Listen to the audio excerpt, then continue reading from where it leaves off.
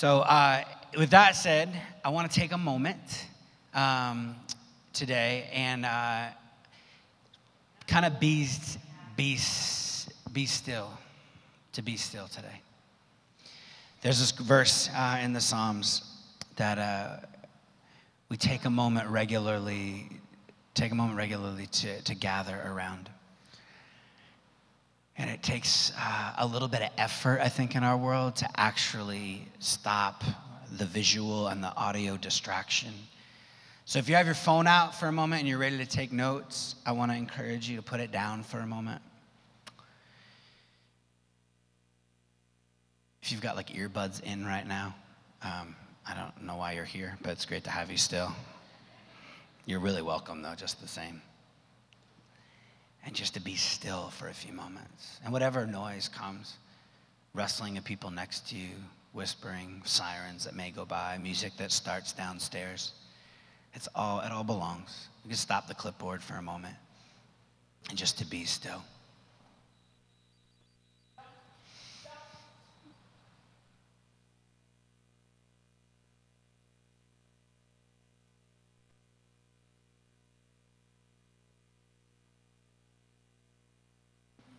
We hear the words of the psalmist, to be still and know that he is God. To be still and know that he is. To be still and just know.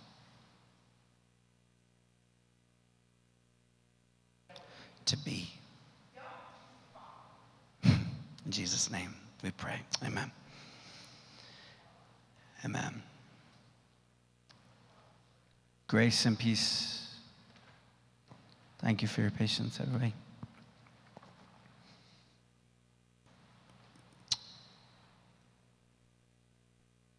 I don't know what to do. One other thing I'll mention before I launch into our teaching for today is our home groups. We handed these out at a number of our home groups. So these are communities of like 10 to 20 people who gather together to eat together, to pray together, to study scripture, to serve together. And so this is a simple book that actually has the same title as our series, funny enough. It's just called Teach Us to Pray. It's incredibly simple. It's a really easy read. You can read it easily in about like 45 minutes. But what we're encouraging folks to do is to just explore beyond what we're going to be able to cover in 4 weeks. And so some of the cues and prompts and questions that are going to happen in our home groups will happen via this book. And so I encourage you in your home groups to pick one of these up. We don't have any here. So if you're not a part of a home group, and if that's the incentive to join a home group, great. Like, I want a free book. Go ahead, go. But we want to encourage you to pick one of those up from one of your leaders and to allow this to help guide you along. So my teaching today, we're in week 2 of this series, and I'm going to zero in around on a funny psalm, and it's Psalm 73. I want to apologize in advance. I don't have slides for you today, so the note takers will need to be out in force. I have a lot to kind of cover in our time today.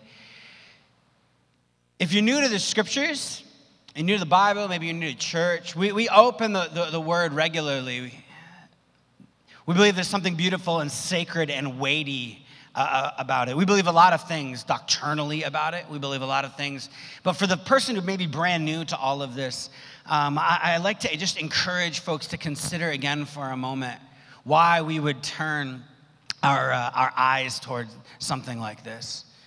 For all the arguments you could make for its brilliance, for how often it's been read and reprinted, and the great legendary people throughout history, its influence, as well as acknowledging the ways it's been distorted and twisted. I think in our culture, we're in a cultural moment right now where people are clamoring for some sense of spirituality, clamoring for some sense of making sense of what love and God is in an era of fake news, in an era of having access to so much information and not knowing what to trust and not to.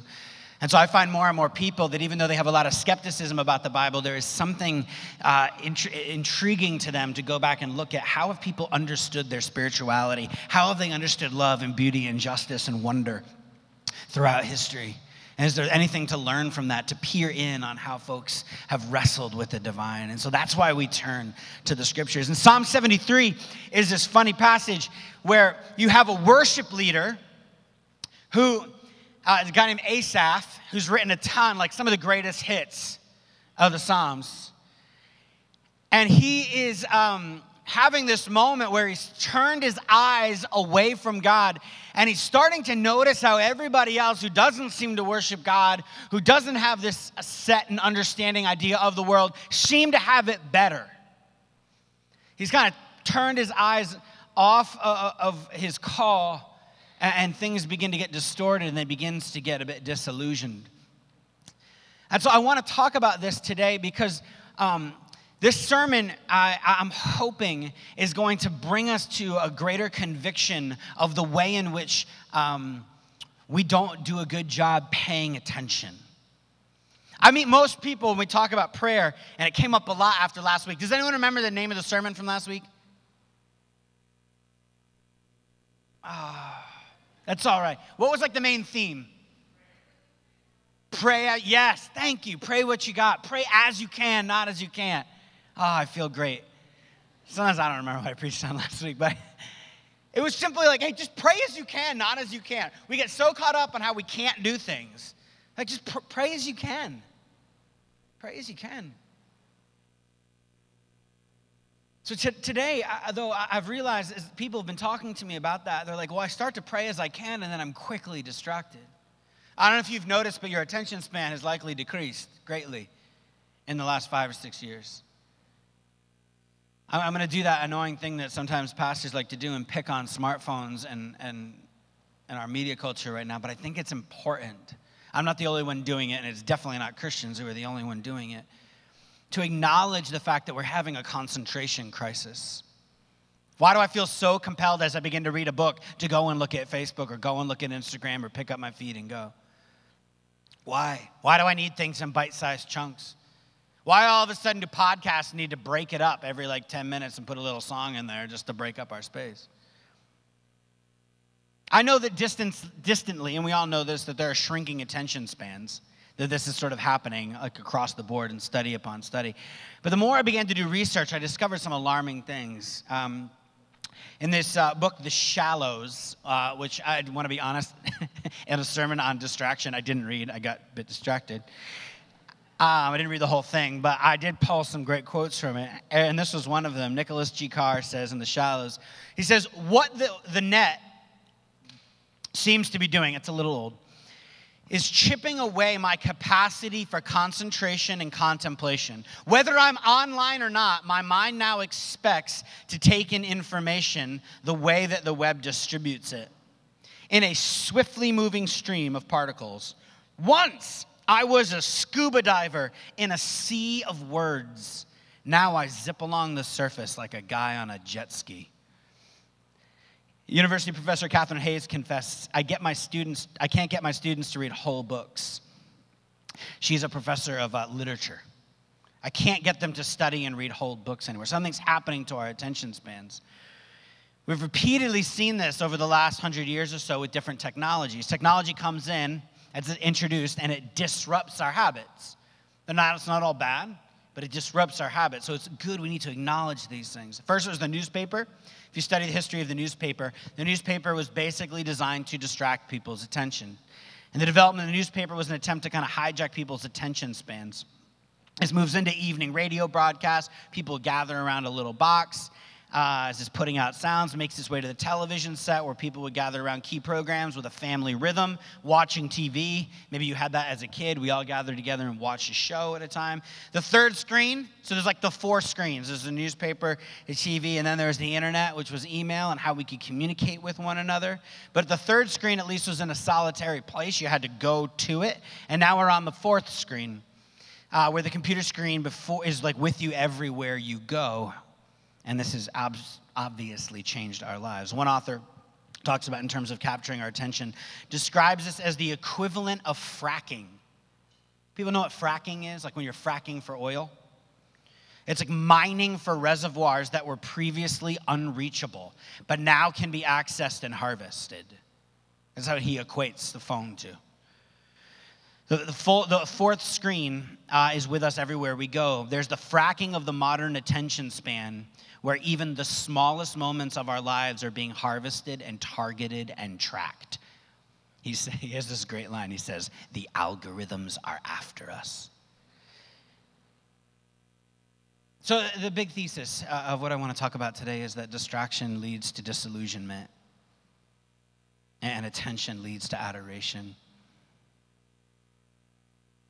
Distraction leads to disillusionment, and attention leads to adoration. I want to quote my friend John Tyson on that line, talking about attention and how critical this is for us if we're going to talk about prayer.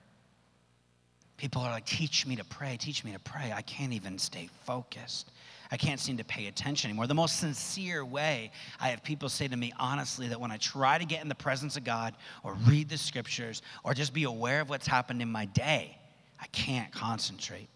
So rather than like week 2 talking about, and I know a lot of you are hoping for this, like contending for revival, instead of like talking about intercession and the power of prayer and how it's changed things, building off the research we talked about last week, I wanted to just do a short and simple talk about learning to pay attention to how God is moving. Because if you can't pay attention, any other Christian-y stuff is just theory.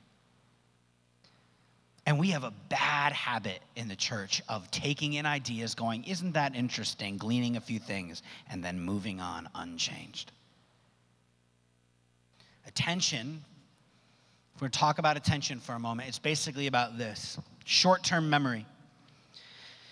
I did my best to research. I know we have a lot of very brilliant and bright people studying a lot of things, so I always try to do my due diligence, so please forgive me and give me grace for trying to take a week and study this topic. Short-term, limited memory. Limited short-term memory. Over time, our brain is processing through these systems to try to determine what I'm going to dump out. So your brain's acting like RAM, if you know a computer. Because I have limited RAM, your brain's trying to decide what it can dump and what it needs to go into long-term memory. So, for example, if I gave you a phone number right now on the screen, asked you to memorize it, I'll give you a minute, and then asked you 3 minutes later, most of you could probably recount it back to me. If I put a number on the screen, you looked at it, you memorized it for a second, I took it away, about 3 minutes go by, and I said, hey, what was that number again? Most of you would be able to recall it. But later on tonight, if I were to call y'all up at 11:30, which would be strange, and ask, could you repeat that number back to me? Most of you probably could not. Now, if you were hanging out in a park or at a coffee shop or a pub or a restaurant, whatever, and you saw somebody who you were like, wow, I'm really getting along with them. This is nice. They seem really sweet. They have a wonderful personality and are moderately attractive. And they gave you their number. They told you your number. Chances are you would remember it. Did anyone remember the phone number of like their high school sweetheart? Be honest, right now, could you call it up in your head? 789-1775. Sorry, honey. Sure she doesn't have that number anymore. Like, these numbers just stay. Well, because my brain converted that to long-term memory because we dated for like 4 years. And I didn't have a cell phone to like keep the number in there. This is how our attention spans work. So in the modern attention economy, which again, if there's truth to it being mined as a commodity, the basic goal is to take captive our short-term attention and convert it to long-term loyalty to products, corporations, ideas, people. Ben Parr, in his book called Captivology, says this about the process. You can find a great outline of this book online. This is not a Christian book. This is literally about like how do you like captivate people. First, you need to elicit a reaction by being distinctive or disruptive. Once you have your audience's immediate attention, you need something unique and novel and useful to keep that working memory focused on your message. You can't just break in and disrupt. There's got to be something meaningful or it will go away. Having secured the short-term attention, he writes, you must create values for your audience to capture their long-term attention. So the book basically gives like 7 triggers to try to wake people up and convert their memory to loyalty. It's how to leverage these triggers to get people to do what you want. Now, what's this got to do with Psalm 73? In this passage, Asaph, a worship leader of David, he's employed to lead the people of God from the distractions of everyday life into the presence of God. And then he gets his eyes off God. And then he basically falls into this cycle of distraction, moving to a place of discouragement and leading to a place of disillusionment. This psalm, I love this because it also shows that people who literally their job and vocation is to pay attention and lead people into a place where they can pay attention, he gets distracted. So I hope that gives you a little bit of grace as we go into this. Distraction leads us to disillusionment, but attention to adoration. So let's look at this cycle. If you want to turn your Bibles to Psalm 73. Surely God is good to Israel, to those who are pure in heart. But as for me, my feet had almost slipped. I had nearly lost my foothold. For I envied the arrogant when I saw the prosperity of the wicked. They have no struggles. Their bodies are healthy and strong. They're free from common human burdens. They are not plagued by human ills. It's almost like he started watching Keeping Up with the Kardashians. Therefore, pride is their necklace. Just kidding, Kim, if you're here. I love you. Grace and peace to you. But does anyone really want to keep up with them anymore? Is that still happening? It got really quiet in here. Therefore, pride is their necklace. They clothe themselves with violence. From their callous hearts comes iniquity. He's turned his attention to these people and is like, they have everything. I got nothing. They're not honoring you, God, and their lives, they're killing it. Their mouths lay claim to heaven, and their tongues take possession of the earth. Therefore, their people turn to them and drink up waters of abundance. They say, how would you know? Does the Most High know anything? They scoff at God. This is what the wicked are like, free of care. They go on amassing wealth. Surely in vain I have kept my heart pure and washed my hands in innocence. All day long I've been afflicted, and every morning brings new punishments. If I had spoken out like that, I would have betrayed your children. When I tried to understand all this, it troubled me deeply. We'll come back to this in a moment. Asaph, envying other people's lives, it creeps in. He gets his eyes off God and begins to contemplate the arrogant and the wicked, and he begins to get distracted. We live in a culture that is conspiring. This isn't like just the culture outside like everywhere. This isn't outside the church. This is like the water we are swimming in. The distraction, like it happens through disrupting that first stage of attention, waking us up to these triggers that are working to get us to pay attention to sensational things and controversial things and emotional things. I mean, the 24-hour news cycle, everything is a drama. Name a time that you've tuned into the news and it's like, you know what, it's a good day. Here's a couple great things that happened. Just wanted to let you know. There's a lot of stuff bad happening in the world. It's outside your sphere of influence today. You know, people are always struggling, but, today was a good day. Let's just call it. Go be with your family. Make a meal. Like, we're out. Channel 12 dials out. Everything is drama. It's always best at Rhode Island news. My wife and I, so we've been renovating our new home. We've been living with our in-laws, and we don't have a TV in our house. So having a TV at their place that has regular, normal local cable has been interesting. It's been a while since I've watched that. And so watching Eyewitness News for Rhode Island. Now, Rhode Island has some drama for sure. Worcester Red Sox, for instance. Gosh, evil is alive and well. If you don't know what I'm talking about, that's fine. But I'm reminded that there's a lot of times where there's not exciting news to report on. And it's like, guy saves cat from tree. It's like just after the break. There was a cat in a tree. A guy saved it. And they drum this stuff. It's like everything is meant to distract us. Everything is full tilt and turned up to 11. Everything is a crisis and everything is urgent. And if it's not a crisis that's distracting us, it's something that we desire. Something that we envy. We get pulled out of our lives into envying other people's lives. this distraction like influences our consciousness away from the things of God, we begin to be distorted by what we're giving our attention to. Distraction leads us to see things in a distorted way. It gets us valuing things that aren't real, and then we act like it doesn't affect us. I love that trick that the devil has pulled on me for years. It's like I can bifurcate. No, this is just a fun distraction. That's cool, and there are fun distractions. I'm not taking anything away from that. But the idea that it's not playing some role in shaping your psyche and how you say things is a very naive viewpoint, I would argue.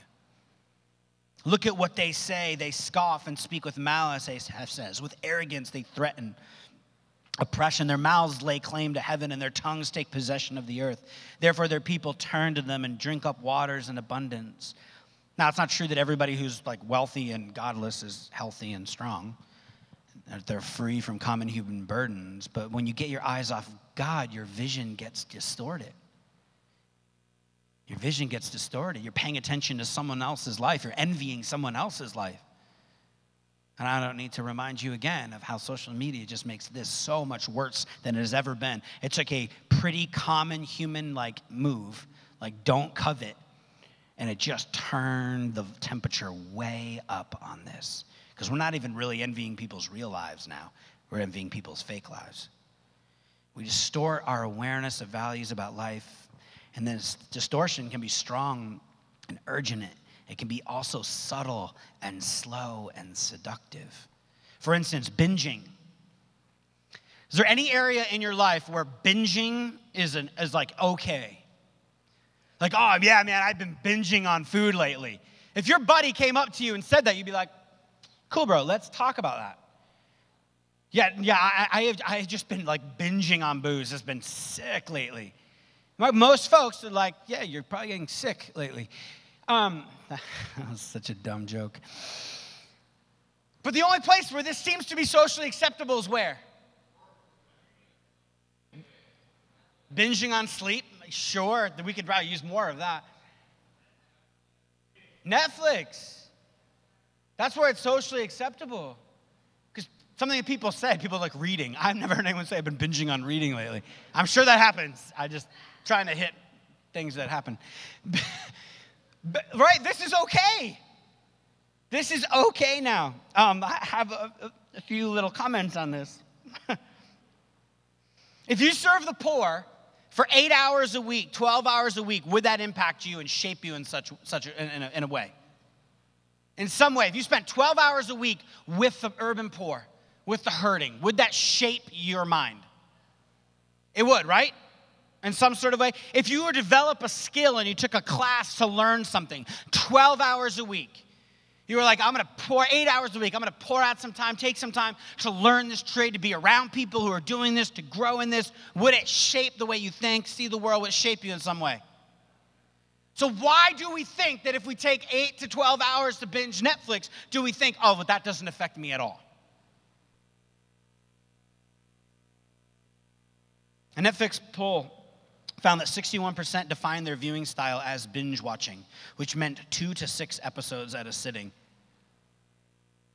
Greg McCracken, a cultural anthropologist who was paid by Netflix to investigate and promote the habit, reported that TV viewers are no longer zoning out as a way to forget about their daily life. They are tuning in on their own schedule to a different world, getting immersed in multiple episodes and multiple seasons of a show every few weeks. This is a new kind of escapism. Andrew Romano says that after watching Game of Thrones for a mere 30 seconds, he says, my brain begins to produce the alpha waves typically associated with hazy receptive states of consciousness, which are also generated during the light hypnotic stage of suggestion therapy. At the same time, neurological activity switches from the left hemisphere to the right. This is from a seat of logical thought to the seat of logical thought to the seat of emotion. Whenever this shift takes place, my body is flooded with the natural opiates known as endorphins, which explains why we've repeatedly told scientists people who relax as soon as they switch on the television. Also, why the same sense of relaxation tends to dissolve immediately after the set is turned off. This should alarm us. Asaph gets his attention off God. And then he begins to get his vision of life distorted, of what's most important distorted. And so what's his response? It's like, what's the point, man? I look around and everybody who's not following God seems to be happy. All my friends are sleeping around and partying and whatever. They're having a better time. And I'm just trying to follow Jesus and do the right thing. And I'm miserable and lonely. What's the point? You get discouraged in your spirit and it feels like it's not worth it because your vision has been distorted. You've been distracted by other things, which ultimately lead people to a place of, to pick another D word here, disobedience. This is always what happens when you're discouraged. Sin comes along and you're like, okay. When you're discouraged, when your eyes are off, this is when, this is true of so many other things. This isn't you don't need to just think about this through a Christian lens. We begin to get distracted and our eyes off the thing we're aiming at, then any little thing that comes along that wants to pull us more off course of the person that we're trying to become. It's so much easier when we're in that place of discouragement. Disobedience is when he says, my heart was grieved and my spirit was betrayed. I was senseless and ignorant like a brute beast before you. This is a worship leader saying, instead of being caught up in the presence of God, I am running on animal instinct. And this leads to a point of disobedience, which then leads to disillusionment in verse 16, if you're following along. When I try to understand this, it troubles me deeply.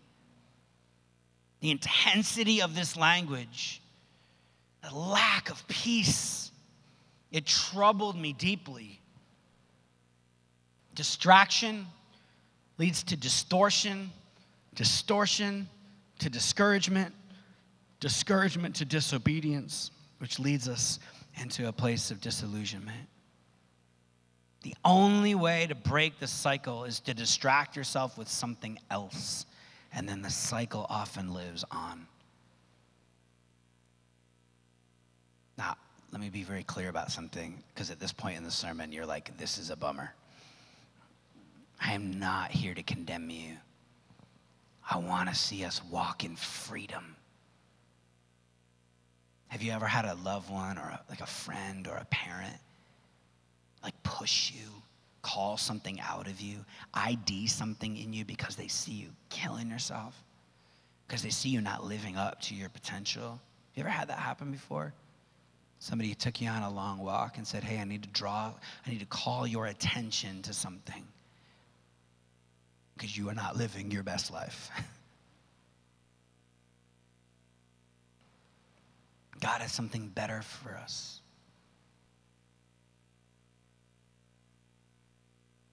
I want to believe that today is an invitation for you to step out of disobedience and into joy. Into joy. I want to read a long quote to you for a moment to kind of seal this. Ronald Rolheiser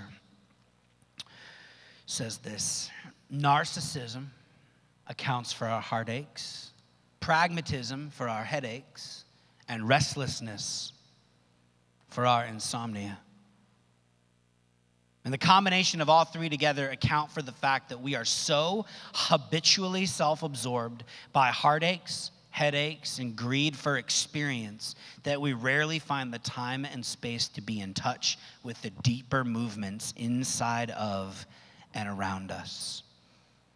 There's all sorts of analysis about this. He quotes Thomas Merton. He once said that the biggest spiritual problem of our time is efficiency, work, pragmatism. Neil Postman suggests that as a culture, we are amusing ourselves to death. That is, distracting ourselves into bland, witless superficiality. Henry Nouwen wrote eloquently about our greed for experience and restlessness. Our greed for experience and the restlessness, hostility, and fantasy that blocks solitude, hospitality, and prayer. What each of these authors and countless others are saying is that we, for every kind of reason, good and bad, are distracting ourselves into spiritual oblivion. Anyone else feel that? It is not that we have anything against God. We don't have anything against depth or spirit. It's just that we are habitually too preoccupied to have any of these things show up on our radar screens. We are more busy than bad, more distracted than non-spiritual, and more interested in the cinema, the World Cup, the shopping center, and the fantasy life they produce in us than we are in church. Pathological busyness, distraction, and restlessness are today's blocks within our spiritual lives.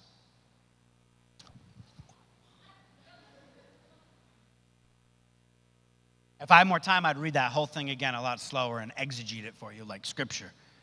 How brilliant is that? Does that resonate in your heart? It's not that I don't want to be spiritual or lack depth or connected with God and be aware of more of what's happening in my heart. These things just don't show up on the radar screen. There is just not time, and there's not a value system. That would be nice, maybe in retirement, maybe for 2 weeks on vacation. This is so linked to prayer. Because maybe you're here and you just seem so disconnected from God. The idea of being a person of prayer seems like so far away. And a first step of you moving toward God is just to be aware of the distractions. You got to be aware, and you've got to filter them.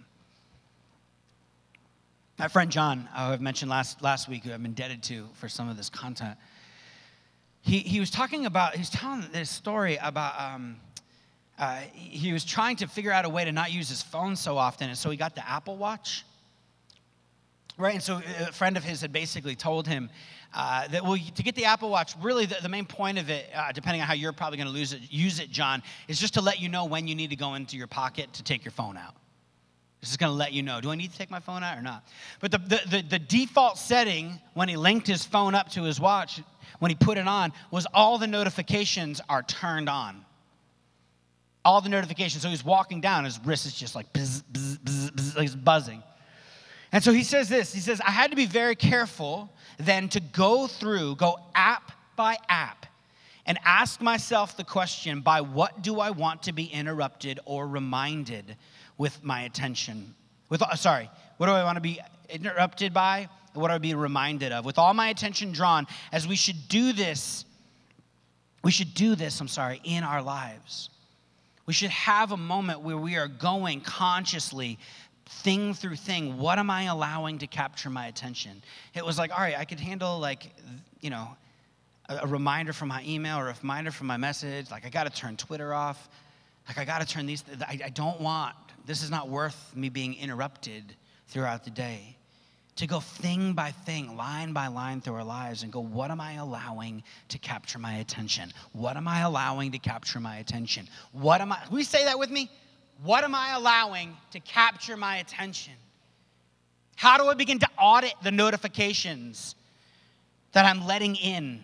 Do I really need to know about these things?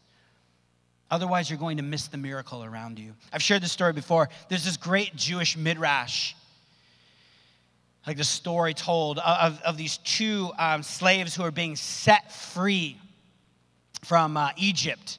They're headed to the promised land. And if you know the story, or you've seen Prince of Egypt or something, the walls of water are being held back on either side. And there's these two slaves who are looking down at the mud-soaked floor. Maybe they stepped on a crab leg or a sharp rock, or they're looking down. And so the midrash goes, as they're looking down, they're grumbling.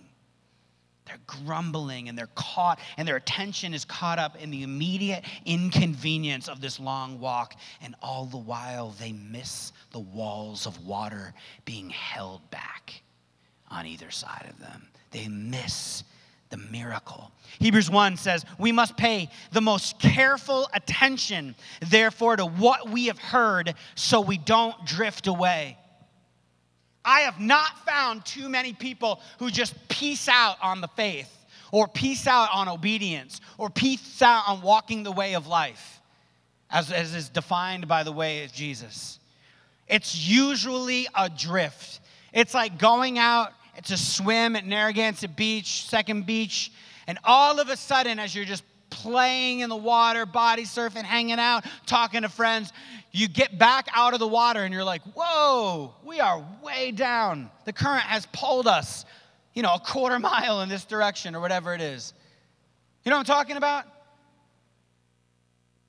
put a boat next to a dock, it will, without it being tethered and anchored, it will slowly start to drift. The current will take you. We have to pay careful attention to not just drift away. Let this little thing in and this distraction in and this distraction in and this distraction in. I think some of us act like, man, if God were really actively involved in my life, then I wouldn't drift because I said I loved him once. Anyone else feel that? Oh, I wouldn't have ever gotten to this place if God were like really alive. Name one relationship where that's real. That's like reinforces the idea that God wants a relationship with us and he is not trying to puppeteer us.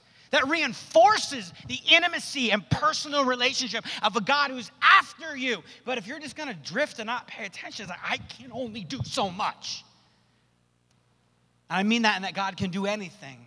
But when God's desire is love for us, there are some constraints in love. The psalmist, in this middle of the cycle of despair, has a revelation that changes his attention to adoration. Attention is the beginning of devotion. Attention is the beginning of a devotion. Jesus' emphasis on paying attention. I did a quick word study, and I don't have time this morning to go through it all. But my gosh, the amount of times Jesus like, pay attention, stay alert, pay attention, stay alert. Seek first. Keep your eyes dialed in to what's true. All I can do is what I see my Father doing. I got to imagine Jesus' attention was continued to turn and focus on the right things. We have to have our attention fixed on the right things. Verse 15. When I tried to understand all this, it troubled me deeply till I entered the sanctuary of God, and then I understood their final destiny. He comes back to the house of God, where he's like, oh my gosh, what was I thinking? Things became clear. This is why pastors say things like come to church on Sunday. For all of our talk and emphasis, which is going to ramp up even more, by the way, this fall. Like stop going to church, be the church. Like we're going to really put our money where our mouth is around that even further. But this has been the call of our church from day one. And yet I still, as a pastor, I'm like, yeah, but come on Sunday. Why? It's not because pastors just like attendance numbers, or maybe that's part of it for some pastors. I don't know. The point is, if you can't carve out an hour and a half to 2 hours once a week to begin the new week centered around that which you believe is most true and beautiful and good, whether the music's awful or the sermon's awful or not, like gathering together with the saints to reorient my heart around the true, good, and the beautiful, I mean, you're going to drift. There's something about coming together with the people. This is how we do it in our community. That's why house churches, they come together regularly. We do this regularly to recenter ourselves on that which is most true. Something powerful about stepping into the house of God when your attention begins to shift. I entered the sanctuary and then I understood how this all worked out. Look, when we reach death, our life experience will equal what we've paid attention to. Whether by choice or default, that's what your life is going to be about, what you paid attention to. Let that sober you. That gravestone stuff is like, what did that guy pay attention to? What did that woman pay attention to that shaped how they lived? So this begs the question, if you're stuck and distant, how may God step into your life and get your attention? What would be some indicators that God's trying to get a hold of you? What are some things that God often uses? Really quick, I won't belabor this point. But one is pain. C.S. Lewis says, right, pain is the megaphone to rouse a deaf world. Richard Rohr says this, once we reach the age of 30, how many of you are 30 and over? Once you reach the age of 30, success has nothing to teach us. Success is fun and it's rewarding, but we don't learn anything new from it. It's not a bad friend, it's just a lousy teacher. Father Rohr says the only thing that can teach us, that can get through to us profoundly, is suffering, failure, and loss. If you've ever read Richard Rohr, he's generally pretty encouraging, but that's kind of a bummer, Richard. It's pain, it gets a hold of us. Sometimes it's beauty. Something will step into our life and we discover something that just takes our breath away. It's transcendent power. This is what art does and music does. It arrests us. It says, behold this. It disrupts. It says, pay attention to this over here. But most of the time, God just tries to get our attention through the ordinary stuff of life, right? Those normal moments of transcendence. Those moments, I had a moment recently. I was up at Prospect Park up on the east side. I'm looking out over the city as the sun's going down. Just said a brief prayer, just like, thank you, God. What are you doing in this beautiful city? And I just was arrested. And God began to reveal some things and speak some things into my life that I was just surprised by, changed by, shifted by. It's the small things, the ordinary things. If we can't discern God's presence in our day-to-day lives, Greg Boyd says, it's unlikely that we'll discover him at a revival or some other spiritual event. We may find a lot of excitement, great speakers, superb music, maybe even some signs and wonders. But unless a person learns to find God as much in the ordinary as in the exciting will do nothing more than serve as a momentary distraction. Lawrence Kushner talks about the burning bush. How when Moses, if you know that story, bushes light on fire all the time in this particular area of the world. They would burst into flames. How did he know to pay attention long enough to look there, long enough to know that God was speaking through it? The trick is to pay attention to what's around you all the time, long enough to behold the miracle without falling asleep. Without falling asleep. When God gets our attention, or when we give God our attention, it leads, if you're taking notes, to awareness. He has this total awareness of the reality of life. He sees the good and the evil. He sees sowing and reaping. He's like, yeah, it looks like they have everything they need in this momentary thing, but I know where that train ends. I know how that all pans out. I don't think Asaph's just being like mean. I think Asaph's just like calling a spade and going, yeah, I know where the real life is. It comes into focus because he's paying attention to the right thing. His awareness ultimately leads to an acknowledgement of God. Look at what he says in verse 23. Yet I am always with you. You hold me by my right hand. You guide me with your counsel, and afterward you will take me into glory. When we do that, it ultimately leads to a place of appreciation. He's seeing God. He's aware of God. I put my focus back on that which I know to be true. And then he says, whom have I in heaven but you? This is the same guy who wrote the beginning of this psalm. And earth has nothing I desire besides you. You can see the contrast. He's looking at all these fleshly things that are going to fade away. And he goes, I know what's real and I know what's true. My heart and my flesh may fail. Clearly, he's not having a great time right now in life, but God is the strength of my heart and my portion forever. You are allowed to say amen at Sanctuary Church. Those who are far off from you, they'll perish. As for me, it is good to be near God. I have made the sovereign Lord my refuge. I will tell of all your deeds. I find when people begin to put their awareness back on God, all of a sudden the memory bank is repopulated. Oh yeah, how could I have ever denied all the stuff that God's done in my life? Or the stuff in the life of those around me. I remember my story. When I begin to pay attention, I begin to see things through a different lens of beauty and faith. He gets to this point of total clarity. He sees God, and God just wakes him up. He acknowledges the good things come from him. And he appreciates this. And it leads him to a sense of worship. Attention, hear this, I'm going to close. Attention functions much like distraction. It leads us to a different result. Attention leads to awareness, and awareness leads to acknowledgement, and acknowledgement leads to appreciation for what he's done, and the appreciation for what he's done leads to admiration for who he is. So, church, beware of distraction. Beware, pay attention to God as he moves and he speaks. Be aware. This book, Captivology, just basically has these three things then. How do you get people's attention? And it's basically this. It's like kindling. It's ignition, kindling, and then there's the bonfire. Ignition is about our immediate attention. Kindling is about our short-term attention, and bonfires are about our long-term attention. It's just like lighting a fire. I never lit a fire before.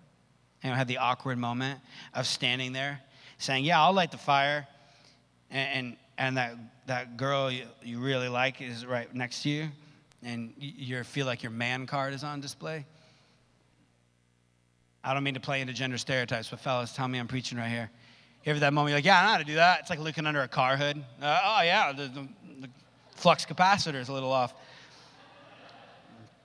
Yeah. You're like, all right, I got this. Anybody got lighter fluid? Oh, I can't say lighter fluid. That means I'm not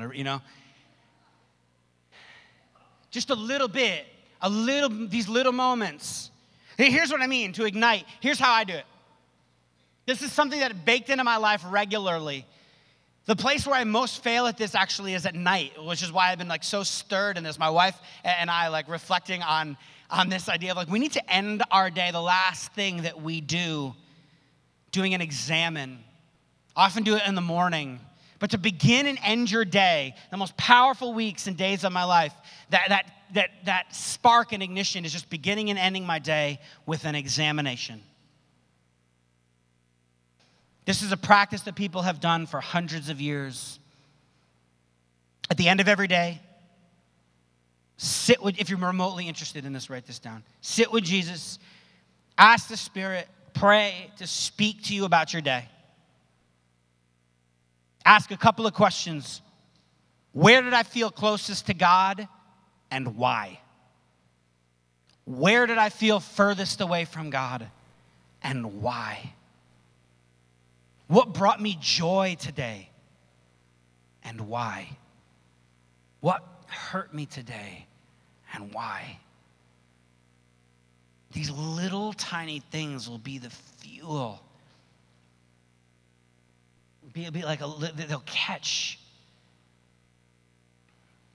these little moments where the Spirit will speak into your life. And then you begin to it's like, Holy Spirit, what are you saying to me? You'll begin to become aware of what's happening in your own heart. And then aware of who God is. And then you put a little kindling on it. You begin to talk to maybe a friend about what happened. Have a conversation with some purpose. Maybe you do a little Bible study around it.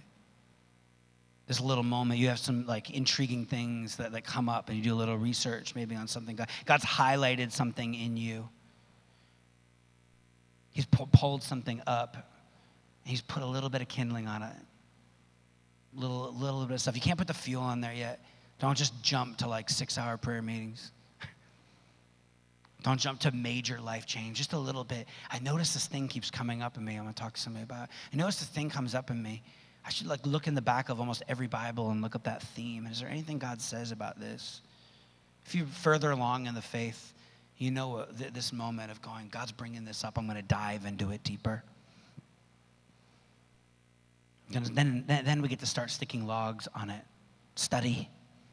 Spiritual disciplines, reshaping our life. Bringing major focus and discipline around these sorts of things. So, we have a choice. You can get your eyes off God and get distracted. Your life will become distorted. This leads us to discouragement and tempt you into disobedience, which can bring death and disillusionment and get sucked deeper and deeper into a life without God. Or you can pay attention to your attention. Pay attention to your attention. And realize that attention will lead you into adoration. It'll cultivate an awareness on God, an appreciation for what he's done. That will lead you to a life of passion. So my heart this week for you is incredibly simple. I want to challenge you. Last week was just pray as you can, not as you can. Just pray what you got. This week, my invitation to you is quite simple. Just end the day right. End the day right. That's it. That's your spiritual practice this week. Before you go to bed, even if you just binge watch Netflix for 3 hours, stop, and before you go to sleep, before you roll over, before the light goes out, put your phone away and take a moment and reflect on those questions. If you're in home groups this week, we're going to send you an examine. Noam Chomsky says the vision of modern man is an individual in a dark room alone looking at a screen. It was written decades ago. How do you change your day? How do you just get out of your own body and try to see yourself in what you're doing? Can you do without one more episode? Are you looking at inappropriate things on the internet? Are you with the wrong person? What are you doing at the end of the day? Just think years and years of doing the wrong thing, what that does. And try to imagine just closing out your day with Christ, being with you, and just going through your day with him. God promised to never leave us or forsake us. He's going to show you. He's going to show you what's going on.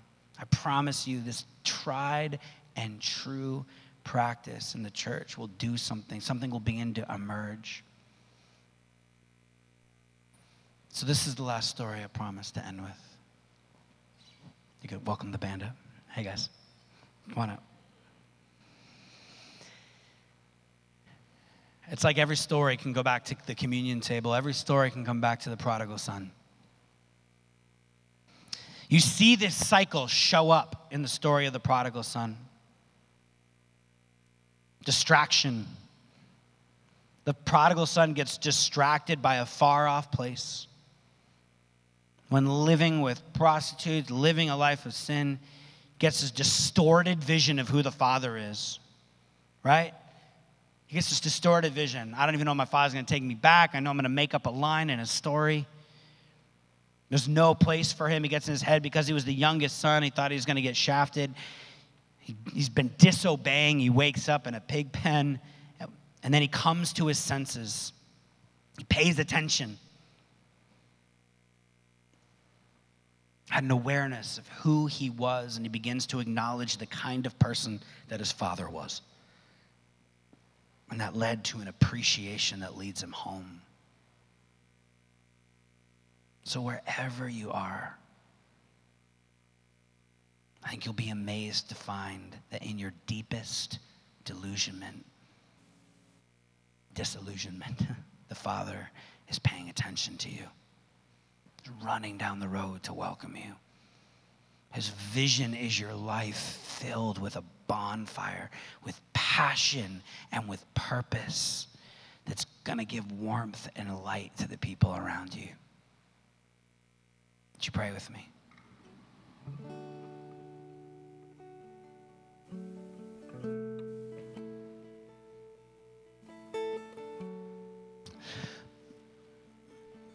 I'm reminded even now, God, of that idea of the prodigal son story of like the father like looking out and waiting. It was a long way off. He saw him. It seems like the father was waiting for him. As we're inviting like each other in this moment, as I'm inviting my friends here in our congregation, our community to pay attention more to the things of Jesus, it's so comforting and powerful to know that you are paying attention to us. Your attention is turned toward us. I mean, this is what we see in the bread and the cup. You, the God of the universe, breaking yourself open and pouring yourself out for us. If that's not paying attention to us, God, I don't know what is. And we praise you, right? We thank you that nothing stands between us but love.